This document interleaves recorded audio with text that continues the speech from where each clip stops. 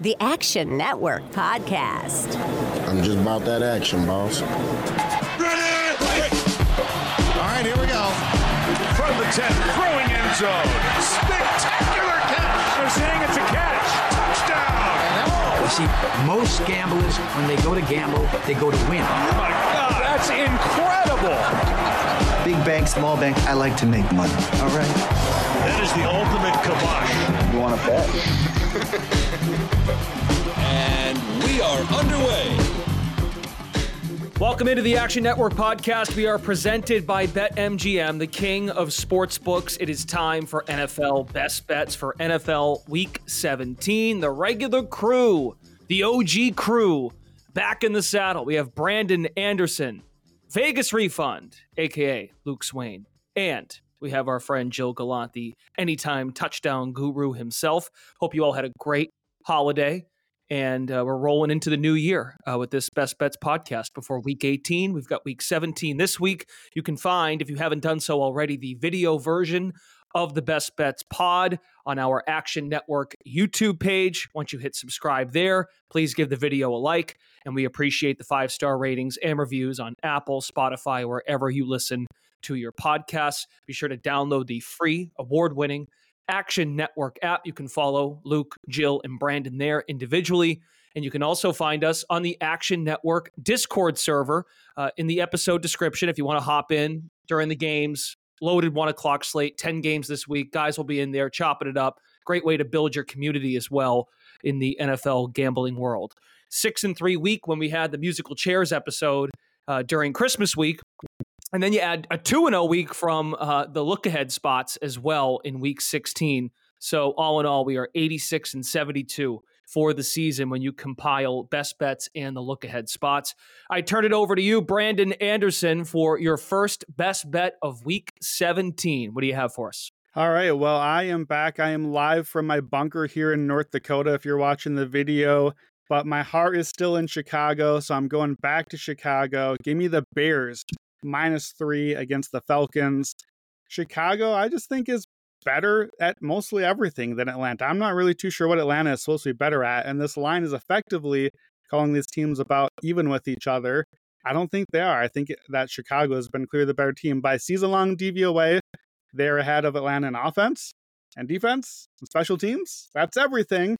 Atlanta is built to run the football. They rank 21st running the football. The Bears are 10th, so the Bears are better at the thing Atlanta's trying to do. Atlanta is built to stop the run. They're pretty good at it. The Bears are better at it. I think, too, there's a real home field advantage here for Chicago. We're probably looking at weather in the 30s, probably 12 to 15-mile-an-hour winds. It's the Windy City. Atlanta has been bad on the road. They are 2-5 on the road this season. They lost to the Titans, the Cardinals, the Panthers. You may recognize those teams as out of the playoffs, picking near the top of the draft. Atlanta is averaging under 14 points a game on the road this season. And Chicago has won 4 in a row at home, 25 points a game for them. Offense is a lot better at home as well. And really, if you look more recently, the Bears are a team that I've been backing. They were one of those look-aheads that you mentioned, Brendan. They had the game against the Cardinals last week, coasted out to a huge lead early. Bears' last 6 games are the number 1 DVOA defense against the pass. They're number 3 DVOA overall defensively, and the number 5 just as a team by DVOA. Like, the Bears are good. The Bears are a good football team right now, and I just don't think that books have quite caught up to that yet. And, you know, we got to do it. We're going to fade the NFC South. I think DeBundo was on a couple weeks ago telling us the stat that I'm coming back with here. NFC South in non-division games, 16-26 against the spread, 38%. Atlanta is 2-8 in non-division games this season against the spread. And really important trend that you need to know for this week.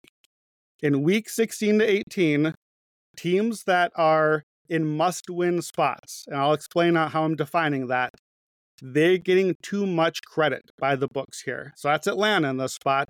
Now here's the trend. Teams that are winning 40 to 60% of their games, that's Atlanta, that are facing an opponent just a little bit worse, 5 to 25% worse by win rate. So if you look at that matchup, 40 to 60% win rate versus 5 to 25% worse, that's the Bears here. In week 16 to 18, those teams like the Falcons are 52 104-6 against the spread, 33% cover rate. And that is not a small sample. That is 2 decades of saying, hey, when it's at the end of the season and you're like, well, got to pick the Falcons. The Bears are already done. The Falcons need the game here. Books know that we want to think that, and they're adding points into the spread. And I think that that is getting some credit here to Atlanta that they really shouldn't have. And that trend, if you say, okay, well, what if the team that has to win, what if they won last week? So we're already riding high on them. It's even worse for them then. They go to 12, 34-3. So 26% cover rate, fail to cover by a touchdown, 6 points basically. I think people are just a little too excited about Atlanta. Good job for them. They beat Indianapolis. I don't really make much of Indy, so I didn't make much of that game. Chicago's been the better team since September. I honestly think Chicago is good enough right now that they could be in the playoff hunt, but, they gave some games away. So if you look at the lines, this is Bears -3. It's stuck right at that key number all week. I think this is going to maybe get to -2.5 based on where some of the juice is trending. If you want to wait, I don't mind waiting to try to get below the key. I'm fine. Bears -3. That's the pick for the pod here. I would make it Bears -4 or better. So give me Chicago. Even though I'm in North Dakota, keep my heart in Chicago. Bears -3. Hey, you mentioned the home field component, how it favors the Bears, and just looking through the schedule for the Atlanta Falcons when they are not playing in a dome. Remember that game a few weeks ago against Carolina? Now that was a soggy game. But just god awful. They completely changed. I think they did cover a short number against Arizona, or they played a tight game with Arizona. Arizona may have been an underdog in that game. But all in all, I completely agree with the Falcons just being inept outdoors, cold weather in Chicago. Luke Swain, what do you have for a first best bet for Week 17? I'm going to go with the Dolphins right now, again, 3.5. At the Ravens on Sunday. For some reason, I keep thinking they're playing Saturday. But when this line first came out, honestly, I was surprised that it was 3.5, and I was expecting it to go up after that shellacking that the Ravens gave the Niners on Monday. But both teams are, I guess you could say, in a letdown spot after the Dolphins had a big win against the Cowboys. Ravens had a big win against the Niners, which I would probably say that the Ravens game would be, if anyone has more of a letdown, it might be the Ravens, because beating the Niners like they did was honestly huge. And the one aspect that I've heard a couple times that you really can't quantify, that I might be giving more credit for than others, is that the Ravens defense just forced 4 turnovers against that Niners offense with Brock Purdy. And now we're getting McDaniels, who is coming from the Niners, who runs a very similar offense, getting all of that tape and all of what the Ravens did defensively against the Niners and being able to prepare for that, because it did seem like the Niners, I don't know if they just weren't prepared or caught off guard or whatever it was, but the Miami getting that type of tape, and it didn't seem like they were holding their cards for this game whatsoever, I do think is worth something. And at 3.5, the injury report, we haven't really gotten it today. I do know Waddle's out and the line really didn't move. But there are a couple other injuries worth monitoring. But this Ravens defense, if they go into San Fran, shut them down, and then shut this Miami offense down, that is going to be scary. And it's honestly a tough task back-to-back weeks on a short week, which the 4 turnovers, I want to say one of them was legit. There were a bunch of tip passes, and then you got the quote-unquote lucky plays, which honestly, they were. But this defense is legitimate. But this Ravens offense, I just can't trust. Honestly, they were gifted 4 possessions, and there were at times, Niners defense is no slouch. It was just difficult. When they were on the goal line, and it took them, and Gus Edwards finally punched it in on 4th down. Everything there's just no fluidity to this Ravens offense. And Lamar definitely should be the MVP right now. But between these 2 offenses, I just trust probably Miami's more. And Miami's defense is legit. I feel like they're not getting anywhere near the credit that they should be right now. And they just are backfilling with injuries. And I just think this Miami defense is probably probably the second best unit in this game, which out of all 4 units, I trust the Ravens offense the least. So we're just getting at 3.5. It's a play. I think they're going to win. Raheem Mostert didn't practice Thursday. Achane was out there. Tyreek Hill was at practice Thursday. All of your analysis there makes me think under maybe too, 46.5, just because you see those two teams and those two logos, you think high scoring shootout, but let down spots. And yeah, I mean, you nailed it too. I think Baltimore had a ton of favorable field position opportunities to not have to move the ball that much to set themselves up to score in that game on Monday night. Joe Gallant, welcome back. Joe doesn't just bet touchdowns, everybody. He likes the interception market too, and he's actually targeting the game Luke just hit on. Yeah, I'm going to be actually fading the MVP, according to Luke, of Lamar Jackson and taking his interception prop for yes at plus 105, echoing a lot of the same things that he had said, but kind of going to expand a little bit more on this Dolphins defense that I think is pretty underrated. So they've got Lamar Jackson has thrown for 7 interceptions this year, but this Dolphins defense, they rank top 5 in total passes defended. So that stat meaning a defender was actually in range to potentially intercept the ball. And our top 5 also in interception rate per dropback. So Miami, their defense, they rank first in pressure rate, but they're bottom 5 in blitz rate. So that means that a lot of the time their defensive line is getting through and their secondary can just sit back in coverage and wait for you to toss the ball. And they forced an opposing quarterback to throw an interception in 8 of the last 10 games, 12 of 15 games overall. It would have been 9 in a row. Dak Prescott did throw an interception, but it was called back from a penalty. So we'll call it what it is. But the Dak pick was called back. Now, also another thing that I was looking at is, for anybody who listens to the pod, I'm sure you're aware when Brandon was doing his power rankings of teams and how they would subsequently fall from grace pretty much the next week. Well, one of the things that I've been doing is specifically when it comes to the MVP and it comes to interception odds. And I've been playing with it for the last few weeks. And this is finally the week where I wanted to actually put an official bet on it. So this is called the Fade the MVP spot, where you're essentially taking the MVP to throw an interception the week after he becomes the favorite to become MVP. So if you go back and look throughout the season, when Patrick Mahomes finally separated himself and he became the favorite for MVP versus the Eagles, he threw an interception. That following week, Jalen Hurts becomes the MVP favorite because they beat, but he throws an interception versus the Bills. Right after that, Dak becomes the MVP favorite. Next week, he throws an interception against the Bills. Purdy, this past week, is the MVP favorite, throws 4 interceptions versus the Ravens. So again, there's been a lot of time now where these quarterbacks, they're maybe not getting, or maybe they're getting a little too much respect in the interception market, especially in this kind of matchup. So Lamar Jackson, I think, is going to throw an interception this week. And at plus 105 against this Dolphins defense, I'm going to take it every time. Have you tracked like what their interception odds were prior to the week that they became the MVP favorite? Yeah, of course. But I mean, a lot of those guys like Patrick Mahomes and Josh Allen, it depends on the matchup. Like Josh Allen, as the year has gone on, his odds have become minus odds to the point where they're like minus 180. But Mahomes, depending on the matchup, it'll never really go past minus 115 for him to throw a pick. And then some weeks you'll see it around plus 105. But now Mahomes, because of that, is actually the interception profits leader for the season now at just over 7.5 units. So, and Dak, he was around minus 110 to throw an interception against Buffalo. So not surprising being on the road in Buffalo. But Brock Purdy, he was around plus 105 against the Ravens this past week to throw an interception, and 4 were happening. So I wouldn't probably put too much stock in the odds per se, but I would definitely say a lot of the time when they're becoming MVP, they're facing this matchup that probably where they should be a little bit lower odds, and we're getting a little bit more value as a result of their previous play. It's funny you say that because looking in the market now, Mahomes to throw a pick against Cincinnati, yes, at minus 120 is what we're seeing right now on Patrick Mahomes. So the market has caught up and corrected itself in the second last week of the season.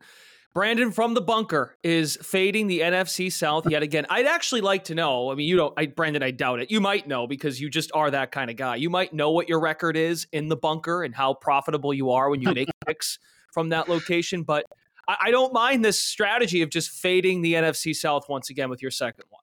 Yeah, I don't have the record from the bunker, but I do know that fading the NFC South has gone well for us on this podcast. So we'll stick with that. Going to go to Saints Bucks. We got ourselves an NFC divisional game. Division's on the line.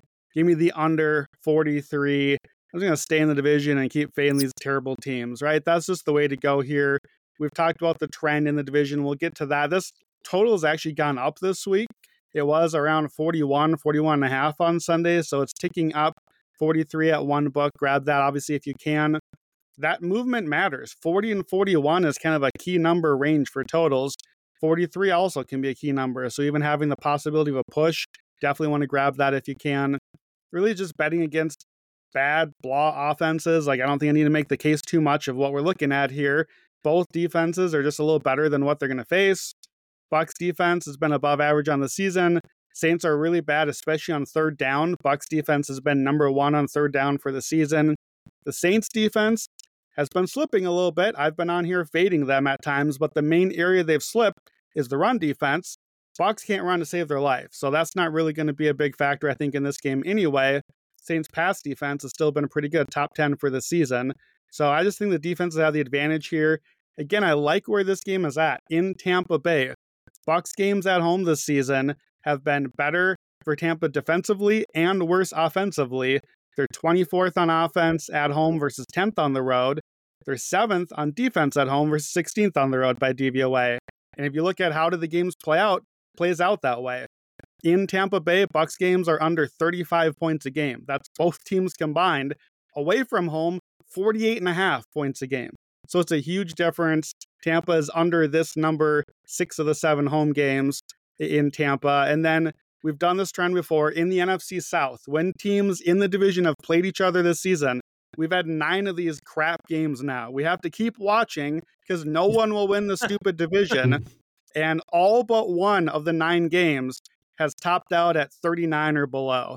So I don't know what this total is doing going up. They played to 35 points the last time. Those games are averaging for this season, an entire division, 35.2 points a game. Get this stupid division out of here. The Saints are 10-5 to the under. The Bucs are 9-6 to the under. Todd Bowles actually been really good against Pete Carmichael's offense lately. Saints have only averaged under 17 a game the last 6 games against the Bucs. So I think that matches up well here as well. Baker Mayfield with totals under 44 is the second most profitable quarterback in our system to the under, 66%. There's some late season division trends to the under. You've heard enough. Take the under 43. I kind of like the Bucs here. I hope that they just win the division and we don't have to do this again in week 18. But our luck rankings have the Saints second to last in luck, Bucs number 2 in luck. And this is the Tampa is actually one of the must-win teams here by the trend that I gave earlier. So I'm going to be careful. I probably won't just do the Bucs. I was thinking about that here. Maybe just a first half play because they've been much better there. But why bet against the Saints when I'm going to bet against the Bucs too? Just give me the under 43, under the NFC South, bury them, get them out of here. Tampa Bay averaging close to 30 points a game the last 3 weeks. But Brandon suspects that might come back down to earth in an in-division matchup. It is going to be a nice day in Tampa Sunday. Sunny, high of 66. Because, I'm just to play devil's advocate, some of these games in Tampa, they've had rain, they've had wind, they've been sloppy. They've made the slop even more sloppy. It was going to be a nice game, and then they're going to put an NFC South football game on the television. It won't be a nice day anymore. Fair enough. The Action Network podcast is presented by BetMGM. Use bonus code ACTION when signing up to get up to $1,500 paid back in bonus bets if your first bet loses.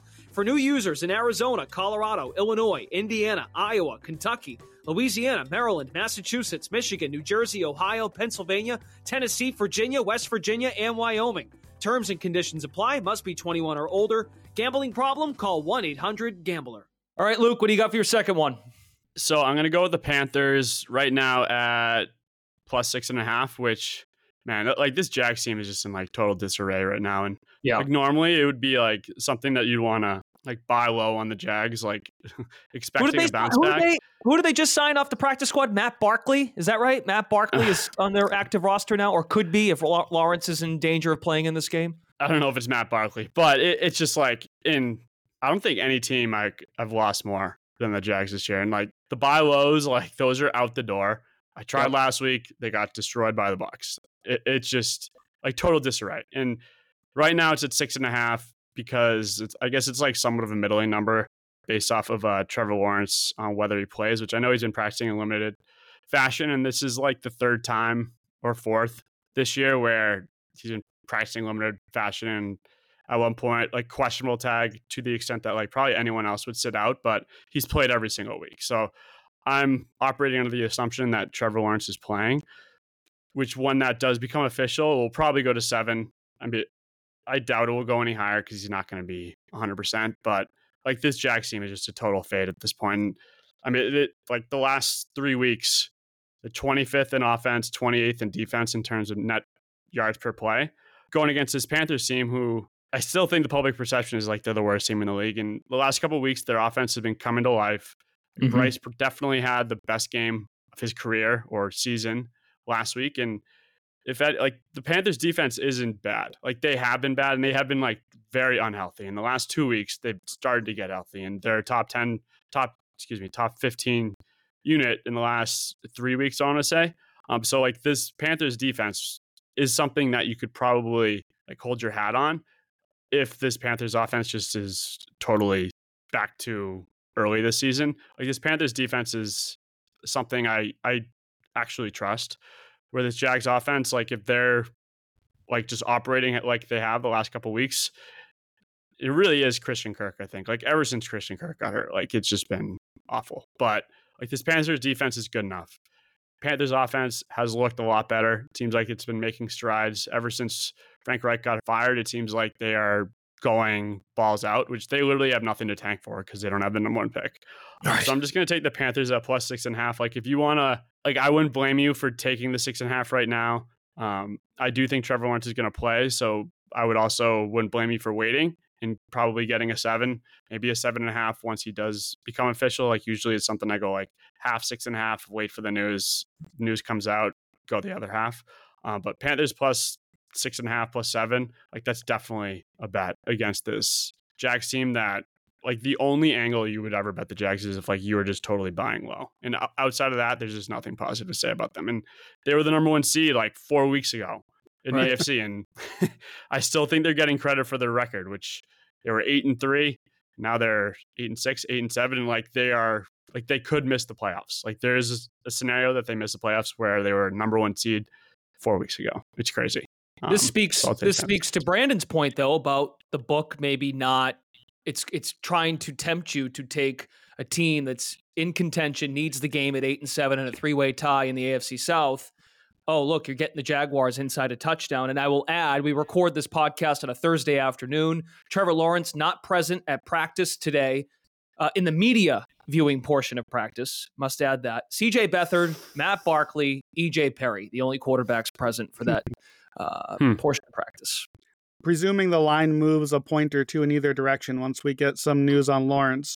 At 6.5, if Lawrence does miss and it drops a couple of points, that's kind of the no man's land anyways. Like, I'm not really sure you're gaining a lot here. So it seems to me if you like this, obviously for the pod, we're giving out the line as it is right now, but I like this as well. But it seems like if I like it, I probably want to wait. I think I have more to gain by getting the extra points with Lawrence than I would lose if he's out. Do you agree with that? Yeah, like I think if like Lawrence was out, it would go to like 5.5, which I mean, clearly. And I would say there's a lot more value in getting 7 compared to 6.5 than there is getting 6.5 to 5.5. So yeah, I would agree. Okay, very good. Like every time Trevor Lawrence has been like expected to be out, like he's played. So like I would be shocked. The dude does not mess. Like the guy. There's been like 4 times this year. Now his whole offensive line has golf carts, so they can bring him around. So he's recovering. Oh my God. All right, Joe, what do you got for a second one? You are going to go to a touchdown bet for this one. Yes, and I'm going to go to the Saturday game. I'm going to go to Cowboys-Lions, and I'm going to take Amon-Ra St. Brown for an anytime touchdown. He's around plus 160. He's got 8 touchdowns this year, 5 touchdowns over the last 7 games, averaging around 10 targets per indoor game. And I think indoors is the key word we need to talk about when we talk about the Detroit Lions, because they are night and day when compared to playing indoors as opposed to outdoors. Jared Goff has a touchdown interception ratio over 3 to 1 indoors, where it's about 1.5 to 1 when playing outdoors. And again, I'm maybe a little too close to the source material. I'm not as high on the Dallas Cowboys defense maybe as some others are, maybe even as something as simple as DVOA. But the Lions, I still think, should be able to move the ball on Dallas. And the Cowboys, they play man coverage at a top 5 rate in the NFL. And their pass rush, that's what they really are designed to do, is to get a lead and then basically completely engulf you in this pass rush. So that means Jared Goff is probably going to have to get rid of it quick. And that fits guys with the lower ADOT, like an Amon-Ra St. Brown or a Sam Laporta or a Jahmyr Gibbs, all having like kind of that lower ADOT. But I will say, I wouldn't mind if he sprinkled on somebody like Josh Reynolds at plus 490.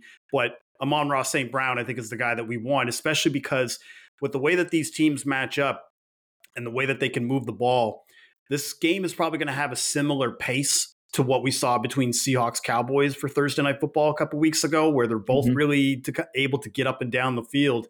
And the totals reflecting that. I mean, the totals at 53. That game that I just talked about had close to over 70 points.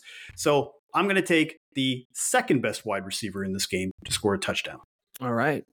I'm putting you on the spot. Any chance Amon-Ra St. Brown has an incentive in his contract too? Because like I look at the line and I think to myself, all right, well, the Lions are maybe in a letdown spot. They just clinched a playoff spot.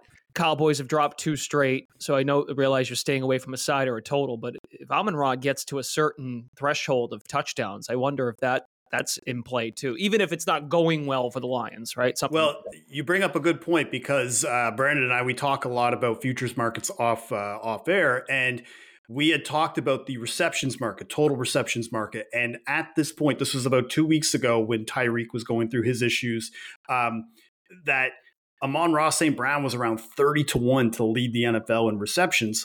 And right now he's about 4 receptions off the lead.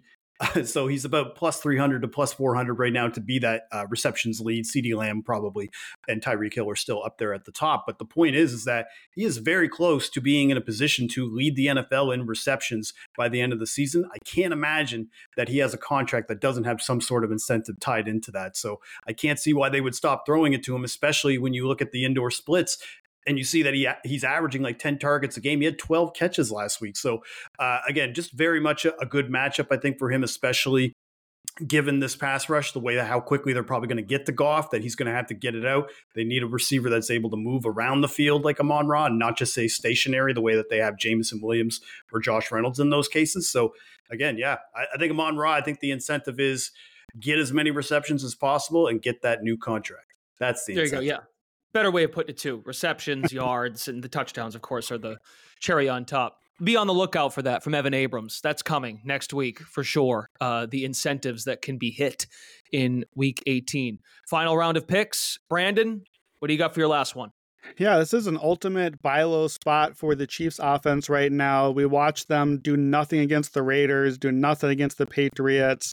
And if you are struggling to move the chains, why not turn to your best weapon? You got to shake it off. Give me Travis Kelce over 59.5 receiving yards against the Bengals. I think it's a really good get right spot, at least for the offense for the Chiefs. Bengals defense has been terrible all season long, and I think the Chiefs can at least offensively get things moving a little bit, especially if you've been following my Every Game, Every Team article.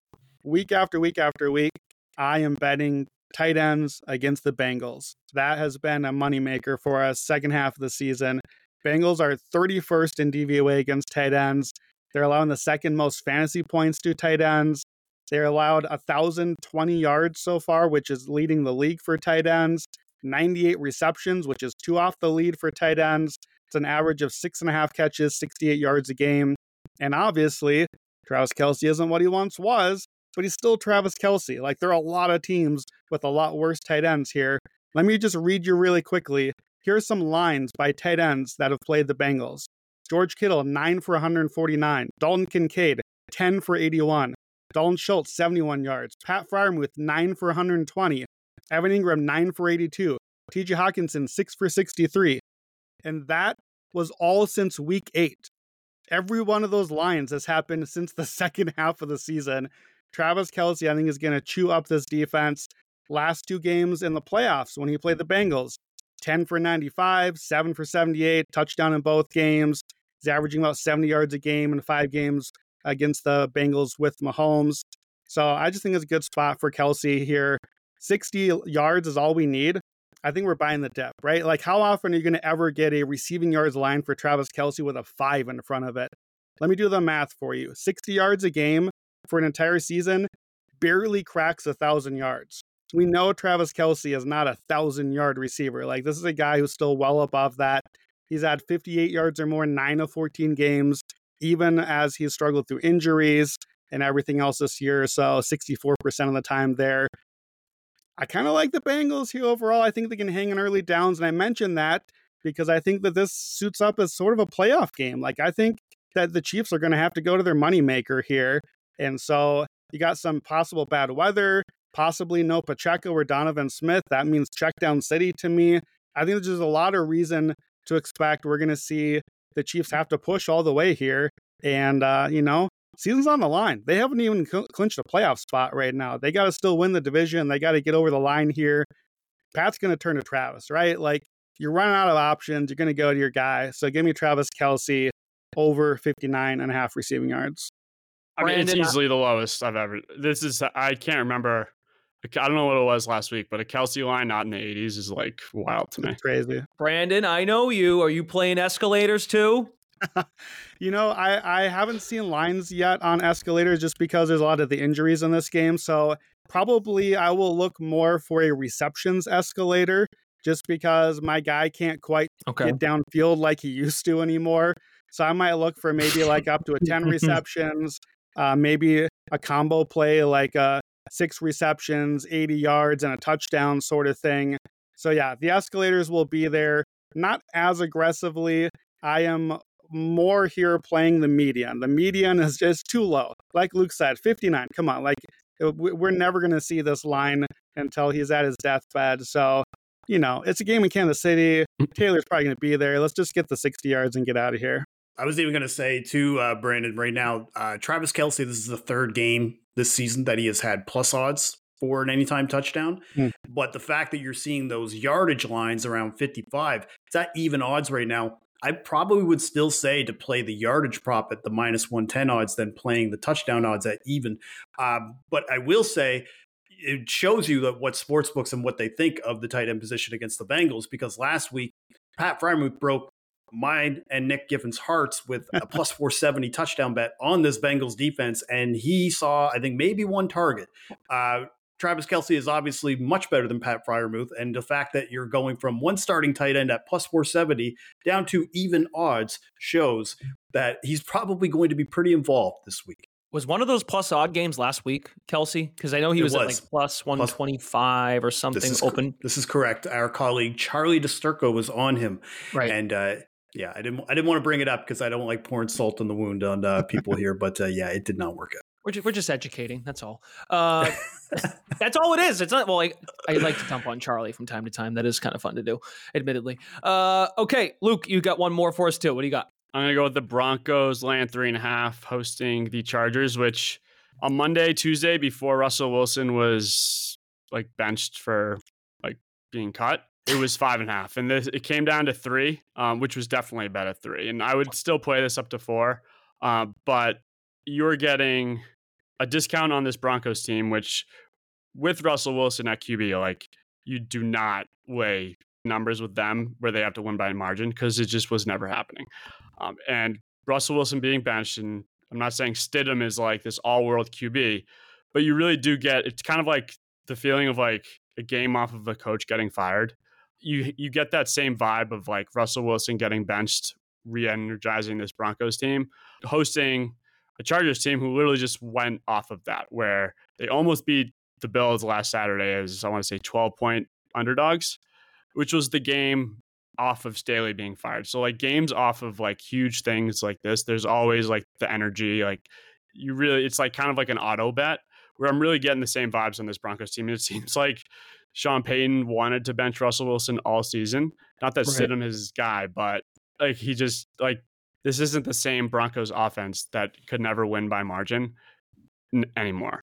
Stidham had the same situation last year, came in and he had the game of like his life. He threw for like 5 touchdowns and then he fell back down to steeply to earth. In this spot, Chargers team still has Easton Stick.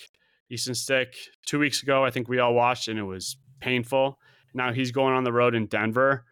I think it's a primetime game. Only getting 3.5. Like, I would never bet the Chargers at these odds. And at 3.5, like, it's the backup angle. It's just, there's so many angles to this Broncos side that you just have to bet. 3 would have been great. 3.5, totally fine. I would still play it up to 4.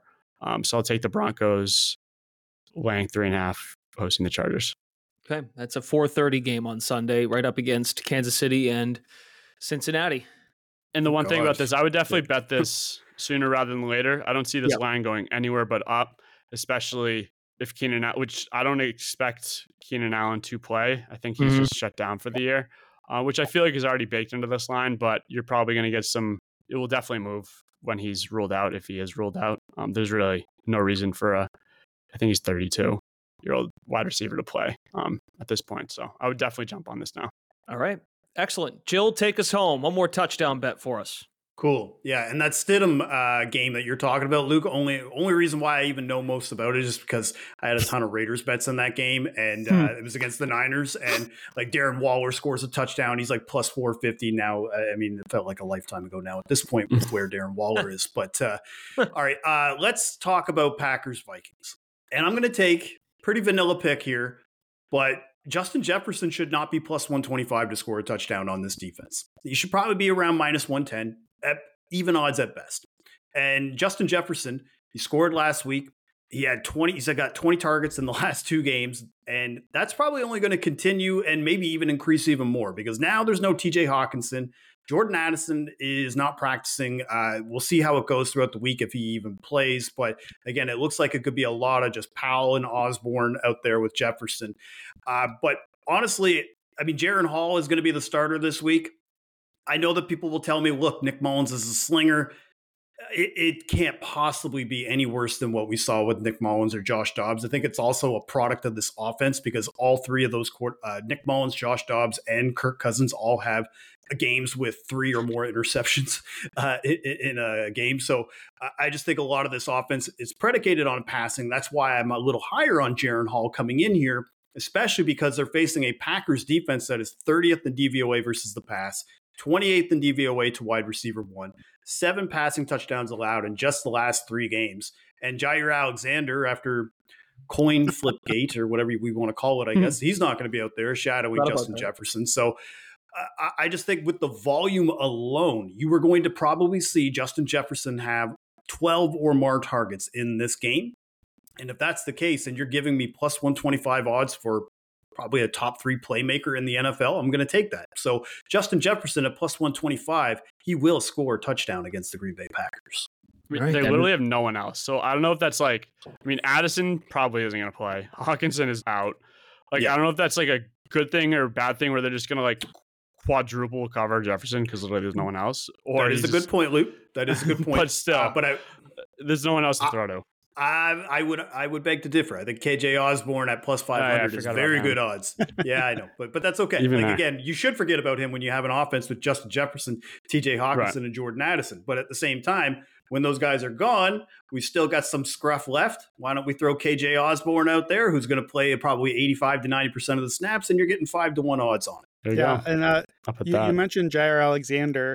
He's a big miss here. Like when you watch these teams play that specific matchup, Alexander on Jefferson, like that dude, Jair is trash talk for like months in advance, waiting to face off against Justin Jefferson. Yep.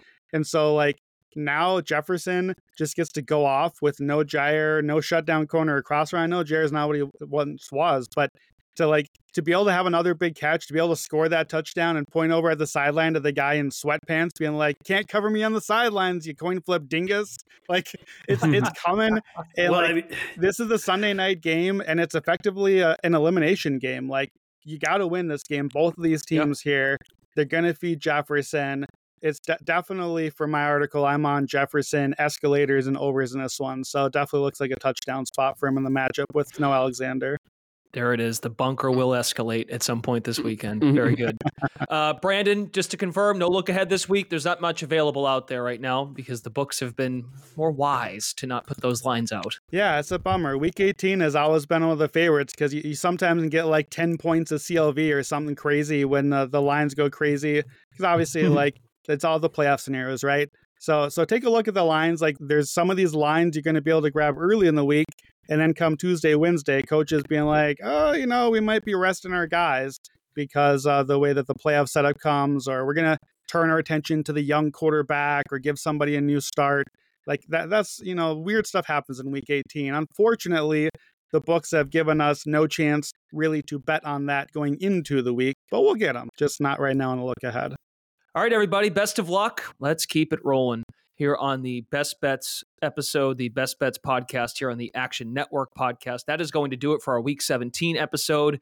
The Sunday Six-Pack with Stuckey and Raybon is also available to you wherever you get your podcasts. And once again, don't forget to download the free award-winning Action Network app to see all of these guys' picks. They've got more than just what they gave out here. They'll have more coming this weekend once more clarity is available to us in the market. For Luke Swain, Joe Gallant, Brandon Anderson, Brendan Glasheen, thanks to our audio producer as well, David Payne, who's working hard during the holidays, getting us up and running here on the podcast side of things.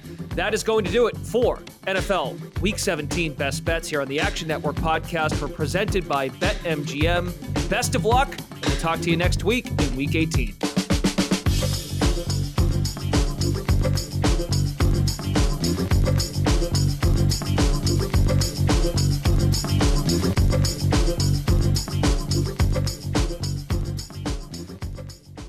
Action Network reminds you, please gamble responsibly. If you or someone you care about has a gambling problem, help is available 24/7 at 1-800-GAMBLER.